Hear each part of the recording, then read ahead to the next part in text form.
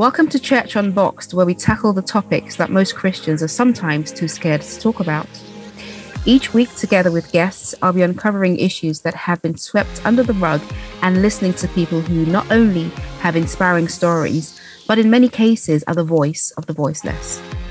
I'm your host, Sarah Tabo, worship leader, singer, and songwriter. Welcome this week's guest, Tim Farron. Hiya, Sarah. Hi, thanks so much for... Sorry, go on. No, I've interrupted you. Go on, go for the bio. Go on. It's absolutely fine. This happens almost all the time. Yeah, Tim Farron is a British politician who served as leader of the Lib Dems from 2015 to 2017. He's also served as Member of Parliament for Westmoreland and Lonsdale since 2005. Prior to entering Parliament, Farron worked in higher education. Since 7th of February 2019, he's been the Lib Dem spokesperson for communities and local government. He was appointed spokesperson for housing and planning at the North Powerhouse in August 2019, succeeding the Lord Shipley. He served as spokesperson for works and pensions under Joe Swinson from 2019 to 2020. Tim Farron is a lifelong nonconformist Protestant and says that becoming a Christian at the age of 18 was the most massive choice he's ever made. He's a vegetarian and a lifelong fan of Blackburn Rovers. Thank you for joining us today, Tim Farron. I'm so happy you're here. Thank you, Sarah. Thanks for having me. Indeed. And before we go into the juicy topic of Christians and politics, which I think is one of those themes that we don't really get to talk about in church. It'd be interesting, obviously, to unpack this today. Before we go into the meat of the discussion, I have an icebreaker for you. Okay. And hopefully it's not going to throw a curveball. What is your favorite movie of all time and why? Oh, now then. I mean, I love films. I'm a pop music anorak. Right, so I analyze music and I'm very, very nerdy about it. I'm a kind of a sort of slightly uncritical consumer of films. All right. So and a little bit slightly different. So I guess I'm going to have to say things that I absolutely love watching and I've always loved it watching with my family. So let's just go for Home Alone 2 at Christmas. Fair enough. That's a very neutral. I know all the lines. I know all the. All the lines. And also, we have these now the kids are a bit older. We can do these sort of slightly out there things. We play a kind of a game where we work out how many of the incidents that happen would actually be fatal in real life. I know, right? Because when you think about it, you'd have called the ambulance and and the fire brigade for like 10 times in an hour or something. Yeah, and absolutely responsible when you think about it in today's. It is. Although, having said that, and Donald Trump is in that film as well. And to be fair to the guy, when Kevin asks him for directions, he gives him good directions. So there you go. Yeah, well, what can you say about that? Not all bad. Not all bad. No, bad. That's a really good choice. That's a very interesting choice, given that it's going to come every year. So you can't go wrong with Home Alone. Well, brilliant. So how did you get into politics? Obviously, your bio says you became a Christian at 18. So I would assume you were a Christian when you started your career in politics? It's a great question because, if you look at the bio, most of what you've read out there is stuff that's on Wikipedia and it's sort of 90% accurate. So I think of me being 18, between my A-levels and going to university, where I ended up in a situation, without going into too much boring detail, where I ended up reading a load of Christian books that I didn't mean to. I just didn't have anything else to do. Right. I was in Singapore. My mum was lecturing there. I was a very poorly travelled person. It was my second time abroad. Right. I'm basically stuck in this room full of books because the previous tenants of this house were Christians. Nice. Who'd worked for the college as well. Read the books. I thought, oh, flippin' heck, it's true. And became a Christian. Wow. But do you know what? In the years since, in relatively recent years, that's 5 or 6 years, I have remembered, because it's not like I had no faith before then. It's just I wasn't a committed Christian. I didn't go to church. I wasn't consciously really a Christian, but I wasn't an atheist either. When I was 9, I remember being in a situation, overhearing a conversation between my mum, her mate, and a guy I've never met, ever. But I heard his voice, and I'll never forget it. And he was urging my mum and her mate, Yvonne, to ask Jesus into their hearts. And I was 9 in bed, and I heard it, and I thought, that sounds really important. I'm going to do that. Oh, wow. And so I did.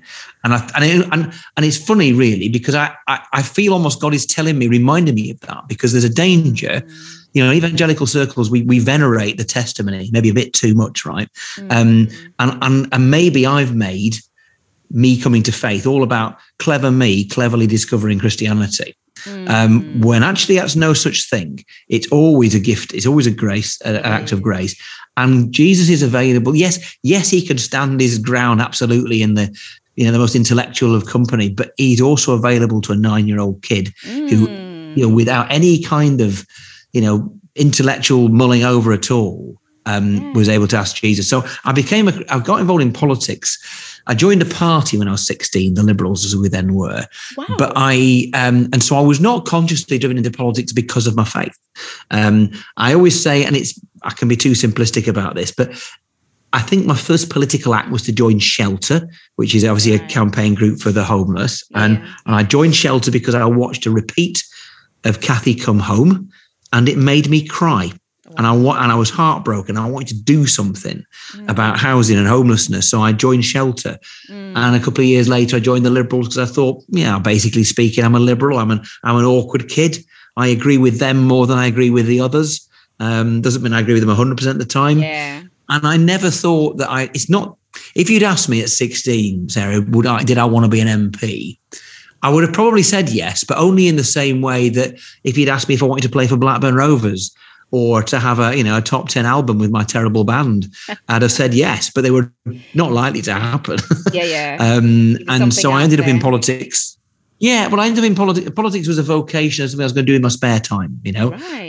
It's not a thing I ever thought I'd do for a living, which is a massive blessing that I do. So I became a Christian consciously, I guess, actively after getting involved in politics. So actually, the years that have followed, I've had to kind of recalibrate what I'm involved in politics for. Right. But it's interesting you say recalibrate what you're involved in politics for, because I was literally just going to say, when you started out, it was almost a case of compassion based on, what you watched and you saw, and then what you joined was really like a movement or a community action, more or less. So you actually joined out of compassion. I don't know. I would imagine that's still part of why you're there. But it's interesting that was the main driver, because I don't know that many politicians, I have to be fair, but sometimes that doesn't seem to be the driver. Compassion doesn't seem to be the main reason why people go into politics. It's quite interesting. Story. Yes. I mean, obviously, now having got involved in politics, I just love the whole atmosphere, the being part of a team, serving people. Obviously, I had opinions and trying to make sure that the right ones won and all the rest of it. But I have to say, as I've gone on through my time as a councillor and as a member of Parliament, the number one thing I think a Christian should be doing in politics is serving people. Yeah. You aren't going to bring the kingdom about by means other than the cross. And if you try, you're a heretic. We aren't going to do that. I mean, it's tempting and often, but now in a sense, the kingdom is already here in part, and we're to live those kingdom values here. But I'm not going to successfully or even wisely legislate to make people who are not Christians live as though they were. There's no value in that. But there is value in serving. I recognize that every single person in the community you've been placed is made in the image of God. They're valuable, they're worthy, they have immense dignity. And me serving them is a great calling. It's a way of loving your neighbor and having access to do it, with some power.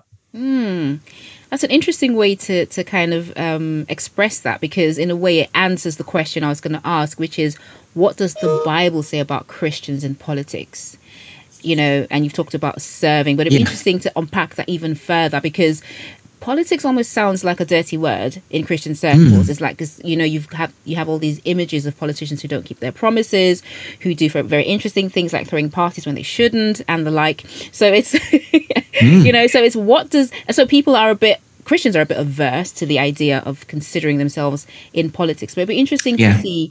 Obviously, you've been in for decades, and you've had, I would imagine, lots of experience with Christians and non-Christians and everything in between. What your thoughts are on the Bible's stance on Christians in politics, the hows and the whys?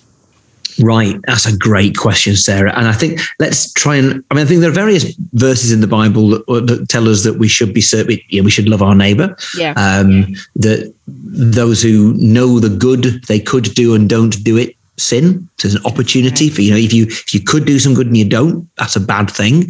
Yeah.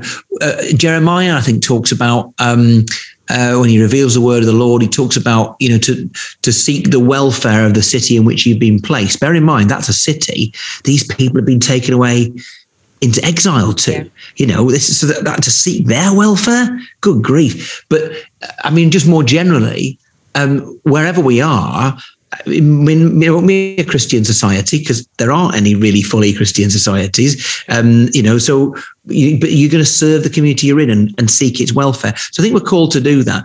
I think about this a lot, right? I mean, I got involved in politics. I became a Christian. I go to university and I get involved with Navigators, who are and the Christian Union, so student Christian movement. And I remember going to a kind of Navigators coffee morning or whatever near my hall of residence in my first term or so at university in Newcastle. And there's a lad there who's a Christian, obviously, at my Christian Union thing, a Navigators thing. Yeah. And he said to me, because he'd seen that I was involved in the Students' Union already and doing Liberal Democrat stuff. And he says, Tim, as a Christian, should you be involved with politics? It's a mucky business. Exactly. It's a mucky business, which has always stuck with me. And I think the answer to that is, yes, politics is a mucky business. And so is everything else since the fall. And Christians, I don't think we're told to hide away and be hermits. We've got to be careful we don't blend in, and so we lose our saltiness, but neither should we hide away. And so I think Christians, the way to look at politics, I think, from a Christian point of view, is to never panic. Don't panic, because, we reach the end of Revelation, it ends well. God's in control. We know it ends well. Every other kingdom will be rubble. Most of them are already. But you should still get your hands dirty and your heart broken in the place that you've been put. Now you look at what Jesus didn't float around his time here on earth.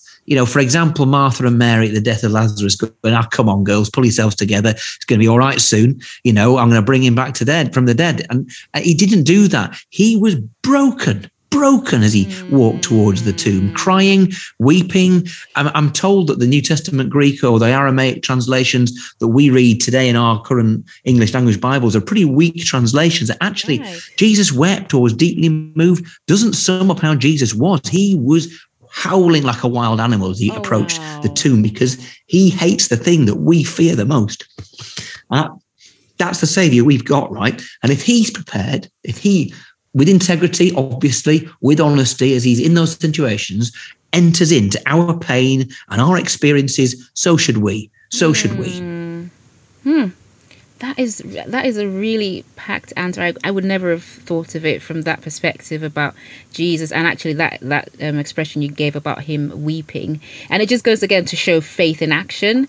I think we just kind of need to be a bit more emboldened to actually step out into action, because we have the faith, we have the compassion, we have the zeal, but it's about taking that action.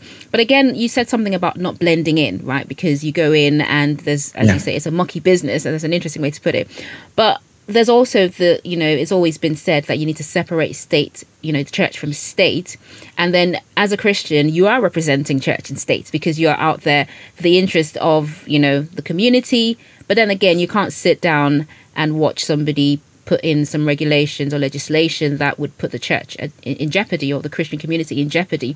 So having that sort of position where you're in between, how has that been for you and maybe other Christians? Because you have to strike that balance. You're not there just for the church, but then you might see things that could put the church in jeopardy, and then you're like, I have to, act. I'm sure you've had so many instances where there's been those conflicting experiences or situations. Yeah, I mean, so I think I'm somebody who doesn't think, well, just to say a little bit what I've said already, which is I don't think it's the job of Christians in Parliament or anywhere else, any other legislature, to legislate to make people who are not Christians behave as though they were. I don't think there's any value in that whatsoever. I don't think they're given any encouragement through the Bible to do that, and it's just counterproductive in my experience. I think that I mean, in principle, I disagree with an established church. You might say that I have been a member of the Church of England, but I'm not currently. I belong to an FIEC independent church, evangelical church. So I've nothing against the Church of England. But I just the idea that we can legislate there to be an official state religion doesn't feel right. brackets, the Church of England being present in every community does actually have some real benefits. So although in principle I'm opposed to there being a state church, in practice I'm a little bit, ambivalent, and I'm not certain. But I would say this. So if I think that Christianity, or that it shouldn't be the state religion, neither should anything else. By which I mean, neither should secular atheism be the state religion. But that could very easily if anything else were to step out. Yeah, and I think formally Christianity is the state religion. Informally, atheism is the state religion. And the assumption that we will tolerate you and your wacky Christian beliefs, or your wacky Muslim or Buddhist beliefs, or whatever, but you are an aberration. You are an eccentricity, and the center point, the neutral position, is the absence of faith. And that's garbage. The thing to realize, I think this is, I say this as a liberal, but I think hopefully just as a rational person, there is no neutrality. Every opinion is loaded. And the best we can hope for in a free society is that we respect each other's right to be different. Whilst not claiming that one has mastery over the other. Now, I believe there is only one way to eternal life. I think I am the way, the truth, and the life. No one comes to the Father except through me, which Jesus says. That is utterly unequivocal. There is no compromise with that. There is no other way at all. It doesn't mean I don't respect other points of view. And I don't need, because God's in control. He doesn't need me to legislate to make people, like I say, behave the way the Bible says. So I think the best thing for Christians to do in politics is to serve, is to be a witness. There will sometimes come when you've got debate on issues about abortion, for example, which I think is one of those moral issues which are not self-regarding, I'm afraid. However much I would love to make it self-regarding, it's not. There is another life here. So there will be moments where you've got to make a stand, or you've got to try and find a better compromise to make things a bit better. But by and large, I don't think it is for me to sort of dictate to people, because I believe X, you must live as if you did too. Oh, yeah. I'd be surprised if anyone was going into politics as a Christian so as to make other people Christians, because that is a completely different agenda. We do that through church, essentially. So, but it's interesting because I feel sometimes that even within politics, the church seems to be under attack. It seems that sometimes, and I could be wrong, and we all could be wrong on the other side of the fence, but sometimes it would appear that certain things are being put in place to target churches. When you have some legislation that insists that you marry certain people even if you're not in support of their choices, for example. And also during lockdown last year, there were some impressions or perceptions that some of the guidelines and rules that were put in place, not just in the UK but globally, seemed to be targeting not just gatherings but churches, because you'd find during lockdown where you had protests in the streets, you had certain kinds of gatherings, but then the churches couldn't meet.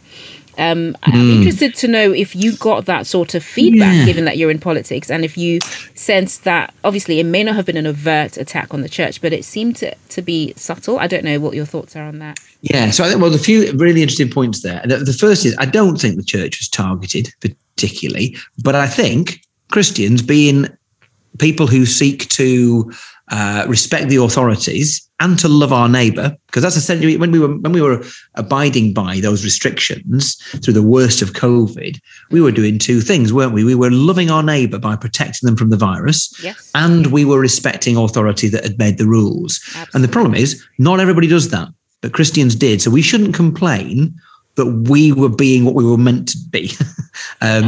We should perhaps reflect on the fact that others weren't. So don't whinge about it. Remember, we were being a good witness. Yes, that's the thing I would say. Other people weren't doing it. Some of them were very senior, and we were, and good. I think there are issues. I think when it comes to So the society permits certain things, endorses certain things, lifestyles and different interpretations of what marriage means and all that kind of thing is one thing. That churches and any other organisation should be told what their doctrine should be by the state is terrifying and fascistic. Yeah. There's no other way to describe it. And there's a danger that there are some people who mean well, who might even call themselves small L liberal, that have tiptoed into something far, well, sinister. They may not like what the church teaches on things. Well, I'm afraid Jesus is offensive. If you haven't found him offensive, you haven't understood him. You have not understood him if you don't find him offensive. I love that. I mean, utterly enchanting, amazing, but this is somebody who tells you you're not your own. And who tells you that you need to be forgiven, and there's not a single thing you can do to save yourself. Yeah. Not a thing. Crushes your ego. It does. And so why would you be surprised that other things he says are offensive to you? If there was a real God, you'd expect him to disturb you and contradict you. A fake God that you made up would affirm you and tell you everything's fine. Yeah. So the real God is going to challenge you and going to offend you. And the problem is that therefore you will find people who may mean well, let's give them the benefit of the doubt, who will want to tip-X, not just in their own lives, what the Bible says about certain things, but tip-X out things just from society as a whole. That is fascism. Yeah. A real liberal stands up for the rights of people they disagree. Any old fascist can stand up for the people they already like and agree with. And so I think there is a danger, but the massive but follows all that. Massive but. We live in one of the freest places in the world. And, you look at what it is to be a Christian in so many other parts of the world, North Korea, Iran, Afghanistan, and what have you. We are really free. And I think Christians shouldn't complain too much about the challenges we face. When I just mentioned what I just did about, the potential for, Christian doctrine being amended and even banned by the state, I'm not offended as a Christian that they do that, because I know God's in charge. He doesn't need me to defend him. I am offended as a liberal because it's thoroughly illiberal to do that sort of thing. And so from a Christian, what are we told to do when someone strikes us on the cheek? It's to turn the other one. It's not to whine about how we're being oppressed. I think we are given plenty of encouragement in the Bible to stand up for the rights of others. I think we're given no encouragement at all to stand up for our own rights. We're meant to take it. That's a very interesting perspective, because I would imagine maybe some people listening would have a different viewpoint in the sense of, well, if I'm there and I'm a Christian, I should be fighting our corner because no one's going to fight our corner. And I'm sure you've probably heard that many times said. I'm not saying we should, just totally take it lying down or anything like that, or agree with it.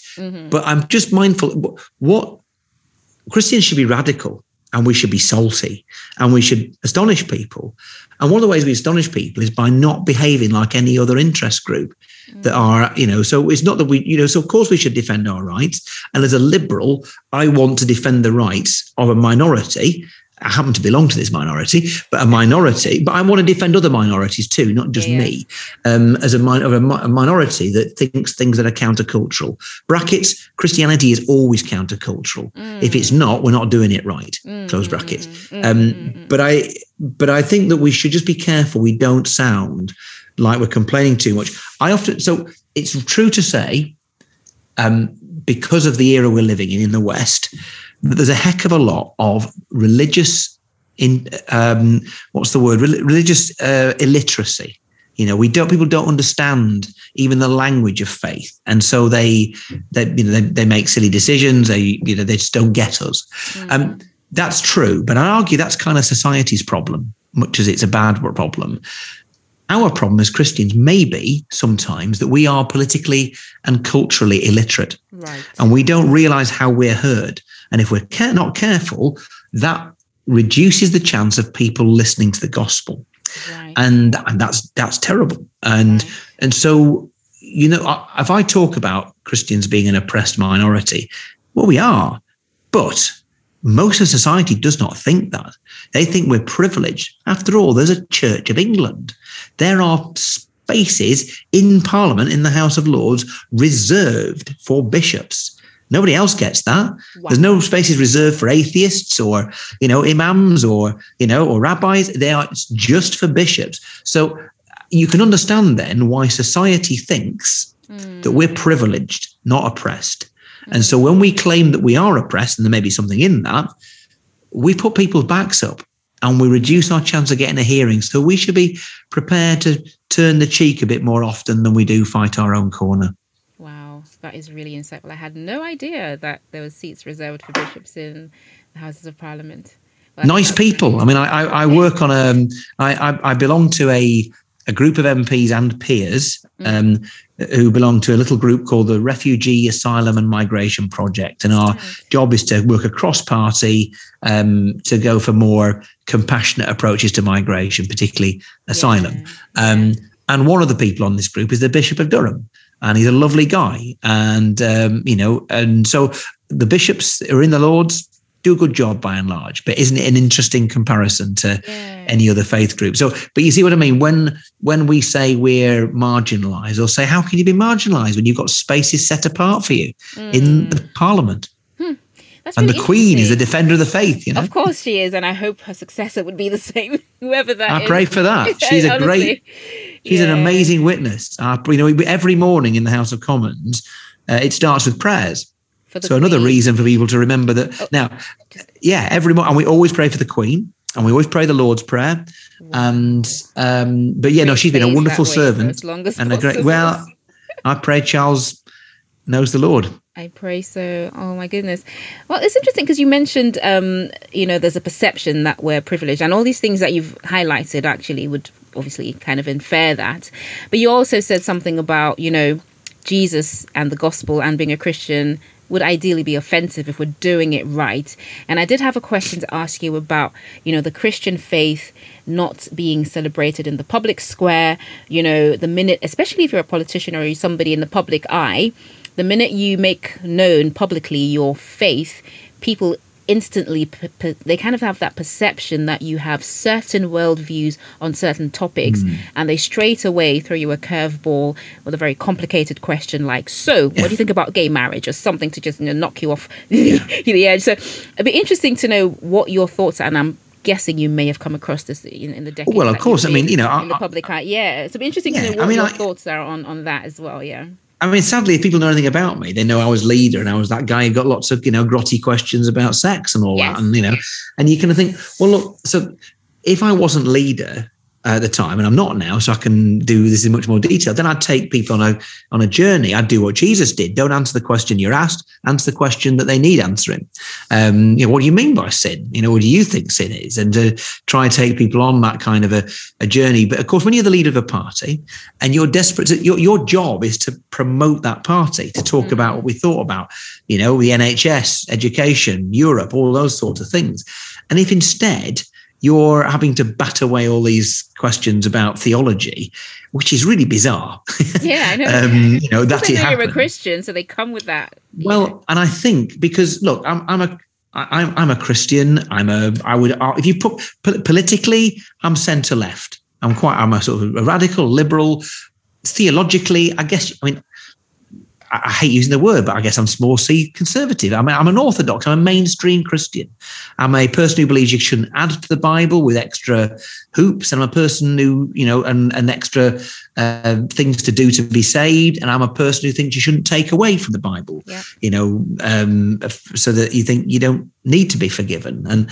And so I call myself a mainstream, middle of the road, Bible believing Christian.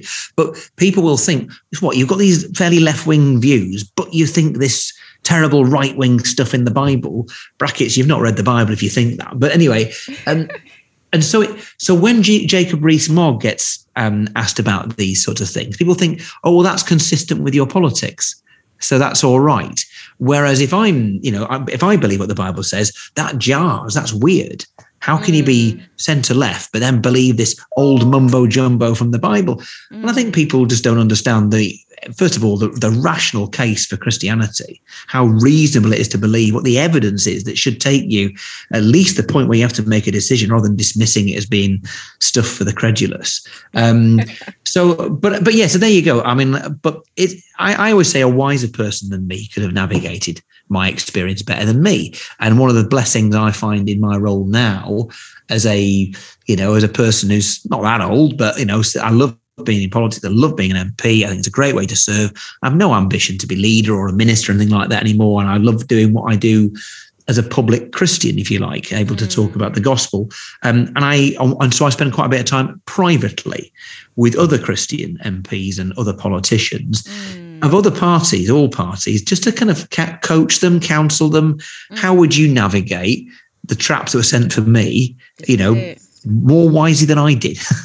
And so I don't think that, and I mean, I think people often say, is there a glass ceiling for Christians in politics? And my answer is, maybe, but look, I know it's only the Liberal Democrats, but I got to be, president of my party during the time we were having government in coalition. I got to be the leader of my party. So, and I've been an MP for 17 years now. So if there is a glass ceiling for Christians in politics, it's pretty high. Yeah, and we shouldn't get ourselves too concerned about this. As I say, our job, we shouldn't seek martyrdom, but it's there sometimes. And just, go out and serve and see what happens. Yeah, and it's very commendable what you said about mentoring other Christians who may find themselves in similar situations as you did. I actually followed your story quite closely when it did happen. So that's another reason why I was a bit starstruck when I was speaking to you earlier. Likewise.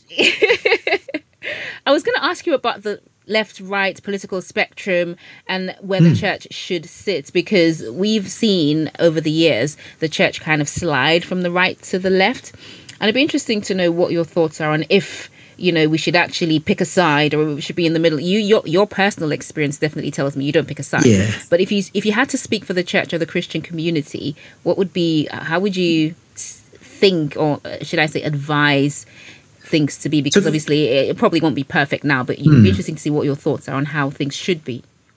Yeah, I think Christians should consider picking a side, and that's fine. I think the church should not. At least it should not in terms of, an approach to partisan politics. I think one of the things that's caused, on my podcast, I talked to Russell Moore last week, who is the chief theologian for Christianity Today, what we used to be the Southern Baptist Convention in the States. And he's really interesting. He's absolutely a social conservative, a evangelical Christian, and hugely opposed to Donald Trump, which is quite unusual, because as you know, 80+% of white evangelicals in the States back the Republican Party, back Trump. Yeah. Why? And so look, it's perfectly all right to back Trump as a Christian. I disagree with you, but it's okay to vote for him.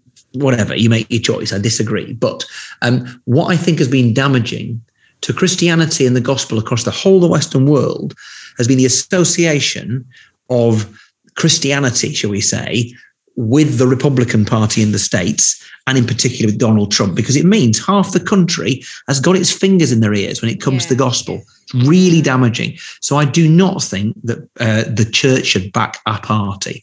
You might say that, if you look at what the Bible is really clear on so many issues, and you almost think that on issues to do with sort of social justice, you might say the Bible's quite left-wing.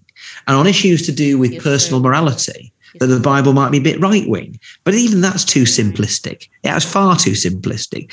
And I have friends, so, one of the great blessings, and it's something I didn't do enough during the time up until I've been being leader, but I do a lot since, is to be properly networked into a fellowship of believers here in Parliament. So on Wednesday morning, I will meet with between half a dozen and a dozen fellow Christians who belong to my Bible study group, and they belong to Labour, Tory, SNP, and an independent member of the House of Lords, and me. So that's 5 parties, if you like.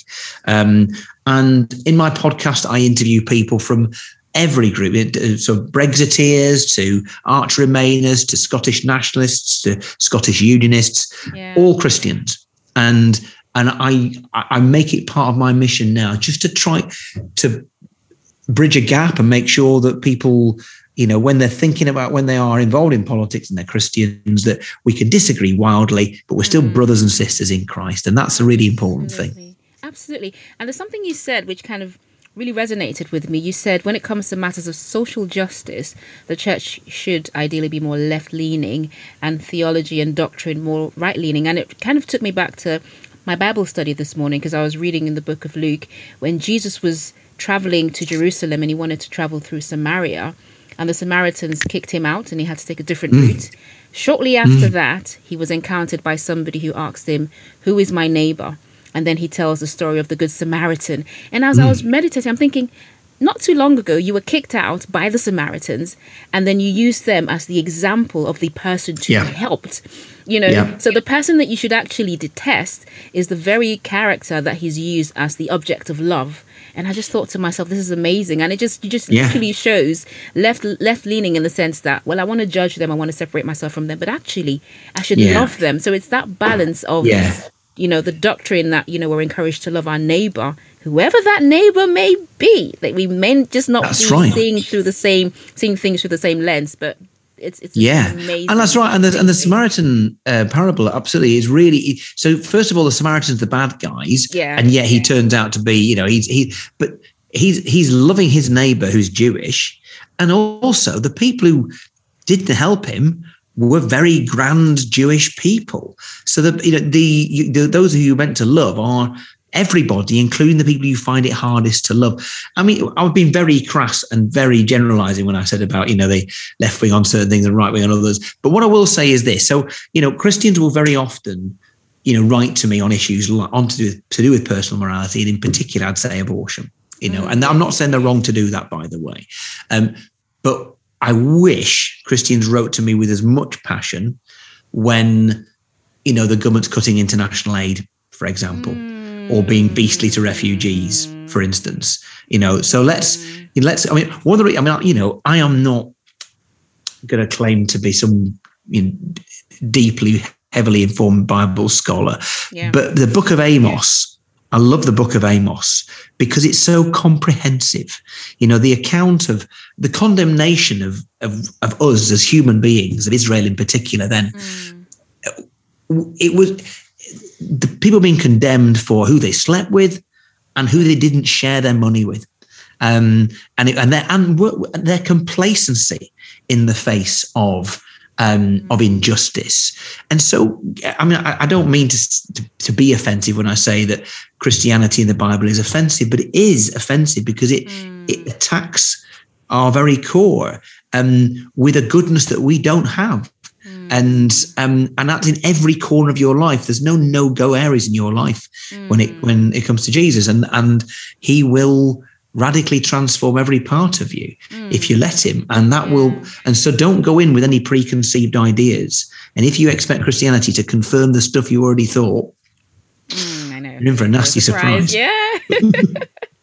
This has been really insightful. I'm just going to go with one final question, because I would imagine there might be people listening going, do you know what? Maybe I should actually consider, going into politics as a Christian, to shine the light, to be the salt and light, and maybe just to show a bit more compassion and to serve. And they might be even young, maybe teenagers, because you started really young, or they might be on the older side of the spectrum. But what would you be your advice or encouragement to Christians who want to be involved in politics, or who are thinking about it, who've been involved and maybe they've been burned and they came back out? I don't know people's journeys, but I would imagine somebody listening might be interested in going into politics. So some advice for them. Yeah, I mean, I feel a real kind of calling for me is to speak into the Christian community in this country and beyond about politics, about how we can think wisely and in a Christian way about politics. You don't need to get involved in it; just be aware about it, pray about it in an informed way, and form your opinions in wisely. But I think for some Christians, there will be a calling to step up, stand for the council, stand for Parliament, or what have you. And I think what I'd say to them, obviously I'm bound to say, and I can say this because I don't get paid for it, but I do my weekly radio show on Premier. It's called A Mucky Business, a podcast. And I talk to people from all different backgrounds. You'll get a sense each week as to how different people who are Christians made their way in. And some of them was very faltering, like me. Some were Christians and felt very clearly called into political life. Stephen Timms, Labour MP for East Ham, for example, a great example of somebody who felt very clearly, specifically called into politics and has served wonderfully as a result. But I think I'd say that, so the thing about being a Christian in politics is that it's a way of serving. And it is, but in terms of how you protect yourself, one of the really crucial things is to make sure it's something that you and your church or your home group or a group of Christians you've got around you, that they're supportive of you. I think that you bring the things that you'll come across as in your journey to becoming a councillor or an MP to that group for prayer, for advice. Right. Yeah. Don't become a coal out of fire, because you can end up making politics a thing you do instead of your Christian life. And that's dangerous. And I would say many of the mistakes I made, particularly in my time in senior positions as president of the party during coalition and as leader of the party immediately afterwards, they were made because I wasn't meeting with I was going to church on a Sunday and I was praying with my wife, and that's about it. You know, I was not meeting. I was not really sounding out, wise Christian heads on issues. I wasn't bringing these concerns to them. I wasn't being open. And as a result, I was able to kind of, end up in places I shouldn't have been in terms of where my head was at. So don't stop meeting with others. Make sure if you're going to get involved in politics, make it something you do with a group of people. Even if they're not involved in that politics with you, they're at least carrying you and praying for you and supporting you and holding you accountable. That's really insightful. Wow. Thank you so much, Tim. This has been such a loaded session, very insightful, and hopefully people who've listened so far have taken something away from this discussion, because I've taken quite a lot. I'm thinking maybe I should go and do a bit more on myself and be more educated on the topic of politics instead of being an illiterate, which I think I may be very much close to.